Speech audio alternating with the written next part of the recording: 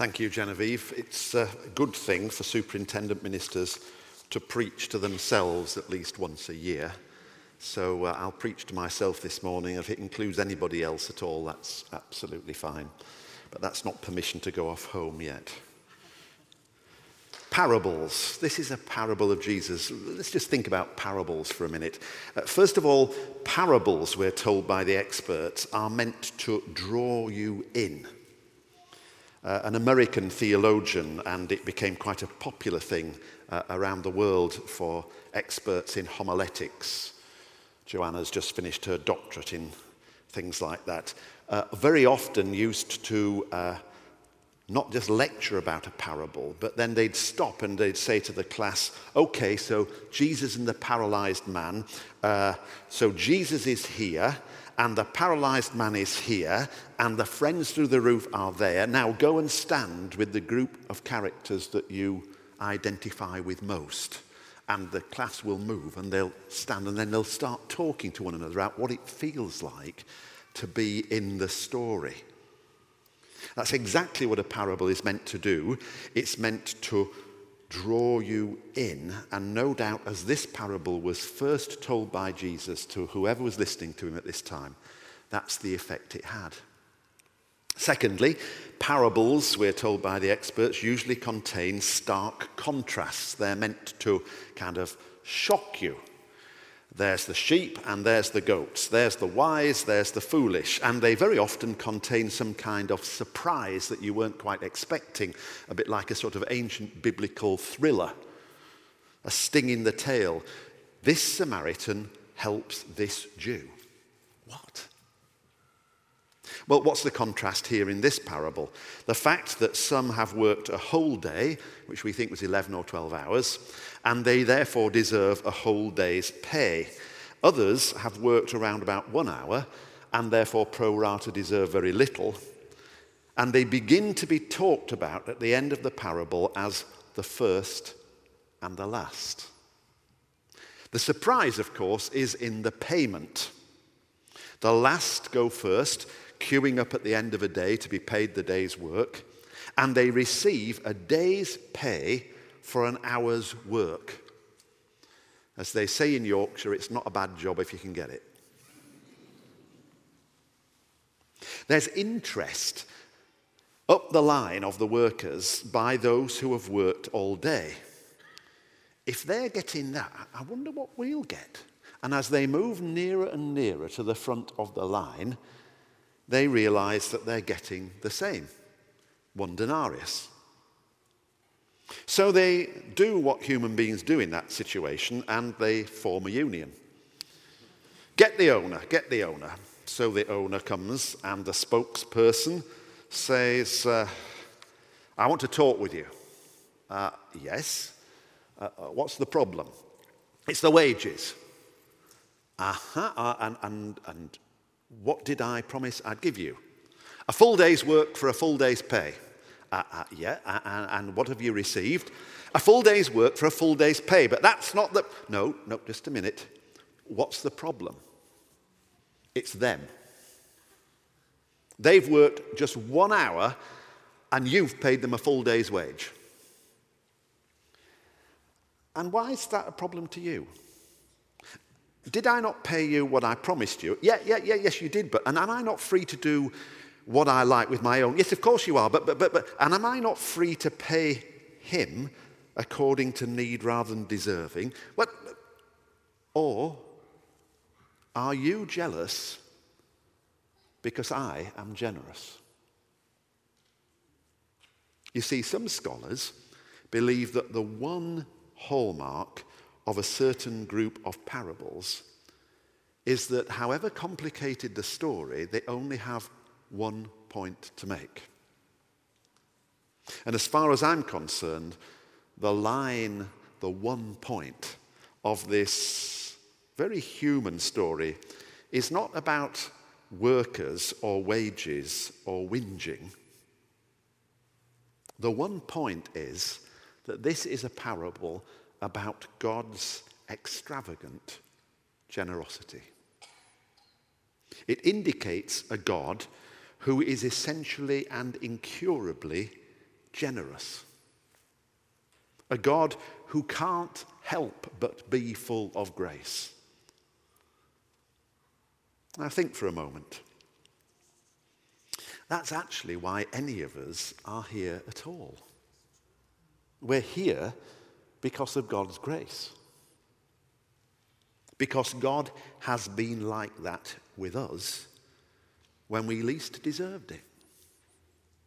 That's why there'd be so many wonderful stories for us to share, and we perhaps ought to be more open with one another about sharing those stories of extravagant, generous grace that came breaking into our lives when we least deserved it, and we suddenly got taken up by the fact that God had blessed us and included us and enriched us and enabled us and equipped us. Stories about God's love or Christ's power or God's patience with us when we least deserved it.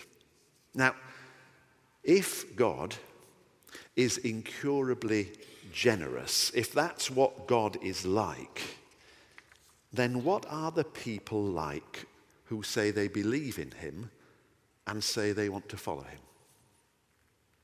It means, doesn't it, that our own Christian faith needs to be characterized by extravagant generosity that reminds people of God. And we have to ask ourselves, what does characterize our Christian living? Desperation sometimes, bewilderment, empire building, pride. How often would it be that the first thing that people see in followers of Christ is extravagant, generous love? What kind of people do people see when they encounter those who claim to follow Christ? It means, doesn't it, if God's like that extravagant generosity must shape and fill the message of the church. When we seem overcome by life, when the life of the world and its needs and its sickness and its suffering seem to overwhelm us, then whatever else extravagant, generous grace tells us is that it is the one great thing that is greater than all the needs of humankind. The desire of God to meet the needs of humankind on a cross, if necessary. It means, doesn't it, that we're often called to put the offer of the gospel before its demands. I taught university courses for 12 years. And in that time, I taught about 350 people master's degrees in various things. And it took a young woman who finished the course, and she was being asked about the course that she just graduated in by somebody else. It was a degree in evangelism studies. And somebody said, "So what have you been learning for the last 2 years?" And I thought, don't ask that question of a new graduate. She'll bore you silly. She'll nearly be as boring as that lecturer that she has. And she said this: it's about recognizing that the offer of the gospel always becomes before the demand of the gospel. It's recognizing that the offer of the gospel always comes before the demand of the gospel. Because extravagant generosity is shot through with grace. By its very nature, it acts first graciously and then asks questions afterwards. It always runs the risk of being misunderstood. It always runs the risk of being castigated or rejected. That's the way of it. The offer isn't conditional upon acceptance. It's offered anyway. And I wonder, is that characteristic of the way in which we live our lives out as gospel people? That people hear the offer before they hear the demand. they receive grace before they realize anything about the cost of grace. But I digress. Let's return to the parable and apply it to each of us. You see, the thing about extravagant generosity, are you jealous because I am generous? The thing about that is, it's just not fair. How many of us, when we read this parable, feel its essential unfairness? How many of us share a little bit in the hurt and the annoyance and the moodiness and the anger of those who've been working all day? And you say to yourself, actually, if I was at the back of the queue, I'd be there saying, I wonder what I'm going to get. And when I get just the same as him, I'm a bit, why? Now, here's the whammy. In Matthew's Gospel, all the experts are agreed that whenever Matthew talks about the vineyard, and unmistakably when he talks about a vineyard in this parable, he's actually talking about the nature of Christ's church. Didn't call it church there, but the followers of Christ gathered together. So for vineyard, read congregation. So a man has a congregation. God has a congregation. And in it, there are three groups of workers. And following the example of that American theologian, as we go through the three groups, I invite myself and I invite you, whereabouts, which group do I stand in this congregation? The first group were promised, if you look at the text, the usual wage. And they were presumably content with that, or at the very least accepted that, because that's why they're working. There's no suggestion throughout the whole of the story that they were in the least dissatisfied until those hired late in the day go to the front of the queue. Perhaps Matthew had in mind this group brought into God's vineyard early in life, or early in the prime of life. Set on by the Master, we received Christ when we were 8 or we were 11. And by the time we were 13, we were leading Bible studies and leading prayers in church. And the years have gone on, and we're 20, and we're 30, and we're 60, and we're 70, and we're 80, and we've borne the heat of the day. Do you know, we've probably said the Lord's Prayer probably about 13,000 times. Surely God owes us something for that. Perhaps it massages our spirits to recall D.L. Moody's, the very famous American evangelist of the early 20th century. D.L. Moody's statement, which I've used in another sermon. Last night, he wrote, 3.5 people came forward to commit themselves to Christ. And you had to understand that what Dwight Moody was talking about was that the 3 were young enough to give their life, and the half had already used up half the life, so they could only give half a life, so 3.5 people gave their lives to the Lord.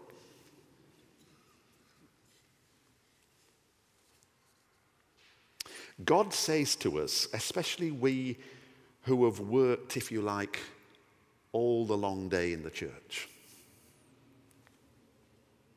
are you jealous because I'm generous?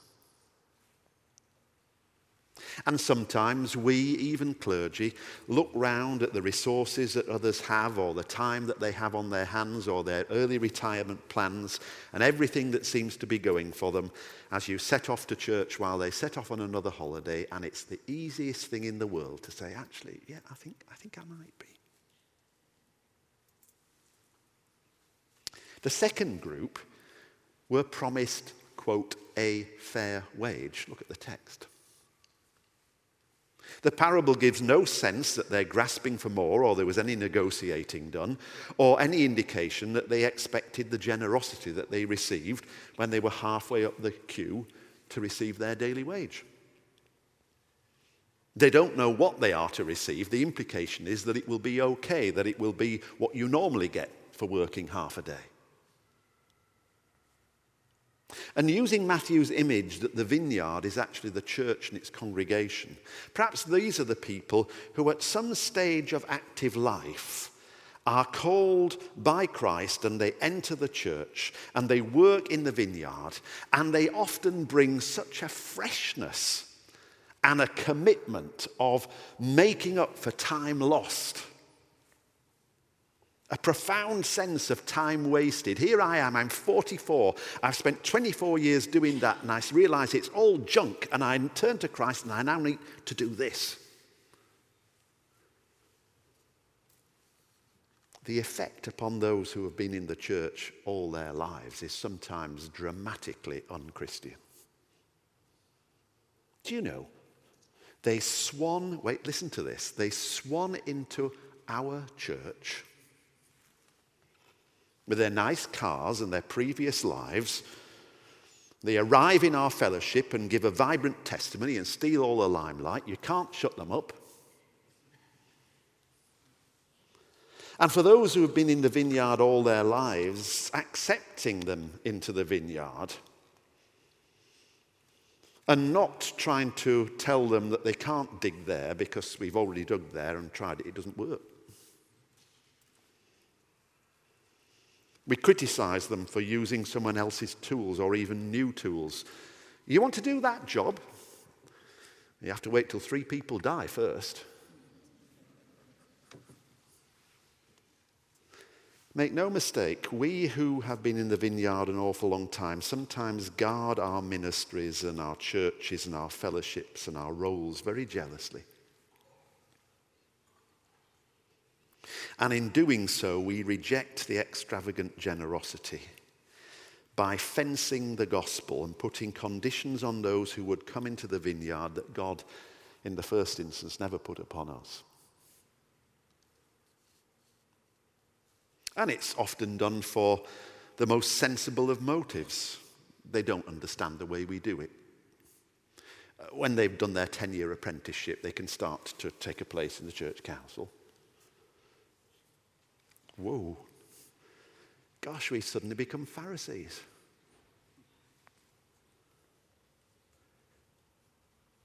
Are you jealous because I'm generous? Says the owner of the vineyard. The third group, the people who came in last of all, about an hour before dark, were actually promised nothing much at all. In fact, if you look at the text, there's not a whiff of what they're going to receive at all. Any reward, any payment was presumably left up to the generosity of the master.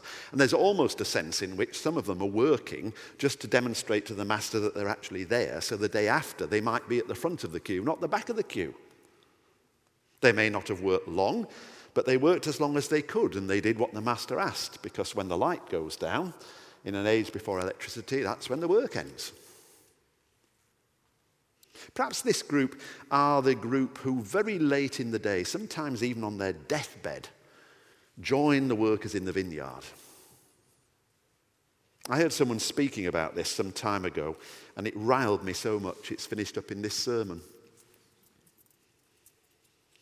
This man was talking about waiting for the last possible moment before committing themselves to Christ in order, he said, to get the best of both worlds. And I thought to myself, whoa, just hang on a minute. Such jealousy.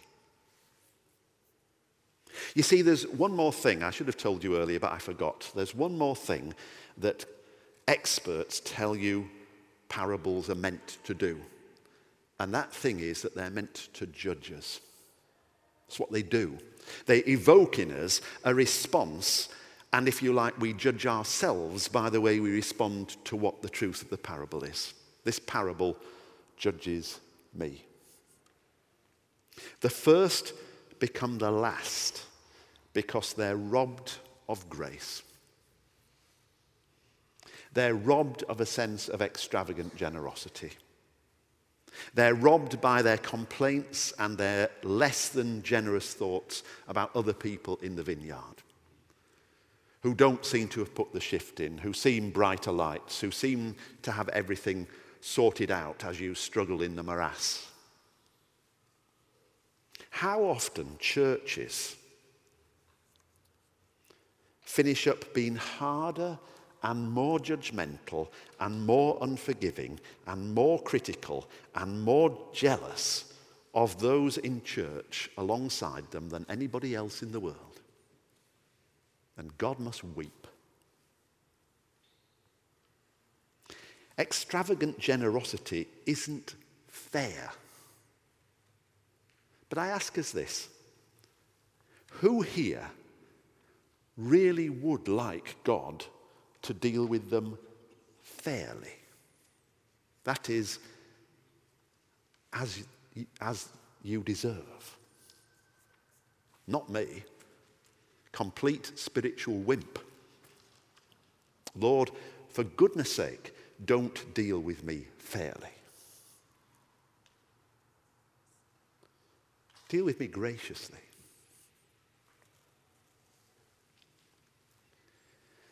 And many of us need to hear this because actually, in spite of all our rhetoric about the church and its grandeur and its glory, it's hard to work in the vineyard for many years and remain gracious about it. Some of us don't know that yet, and some of us, sadly, will come to know it. Interestingly, there was a Jewish rabbinic parable at the same time as Jesus' parable was doing the rounds. It's one of the things we know about parables. Jesus wasn't the only person telling them. All sorts of people told parables. And this one was by a Jewish rabbi who told virtually the same plot. A man works 1 hour and is paid as much as those who've worked all day. But it's at this point near the end that the rabbinic parable goes in a different direction to the parable of Jesus. Because in the rabbinic version, when the aggrieved workmen protest that they haven't received any more than those people who've only worked for 1 hour, the owner of the vineyard turns round and says that this lot have done more good work in an hour than you lot have done in the last of the 12. Isn't it funny how rabbinic Judaism and Methodism have so much in common? But you see the crucial difference. That parable, with that ending, belongs to merit. The gospel parable of Jesus belongs to incurable grace. The first who will become the last move through a transition which some of us might recognize. And if we begin to recognize it, then I'm doing my job this morning, because in recognizing it, we might take the first steps to engage with it and address it. We begin with a deep sense of gratitude to the Master, caught up by nearly everything we've sung this morning. And then we end up as if the Master owes us a living. We begin by offering self, and we end up simply offering duty and service. We begin saying every breath that we've got is yours, praise the Lord. And we end up saying, well, you can have that hour on Wednesday, I'm not doing anything else. This parable reminds us that any good work we are able to perform, any ministry to which we've been called, any office and duty that we hold in the church is done by God through us and for God's glory, not ours. So how does extravagant generosity find us this morning? Service, but no real giving of self anymore. Jealous of others or zealous for God still. Too forgetful of how you ever came to be here at all because of God's grace. You see, the Master, who is God in the parable, says to the first who are about to become last, are you jealous because I'm generous? And all workers in the vineyard need to remember from time to time just who is who and what is what. There's no doubt that God can do what God likes with what God owns. Let's thank God that God still chooses to be incurably generous with it and with us. Because in the end, when all our huffing and puffing and protesting is done, it's God's incurable goodness that will take us home. Amen.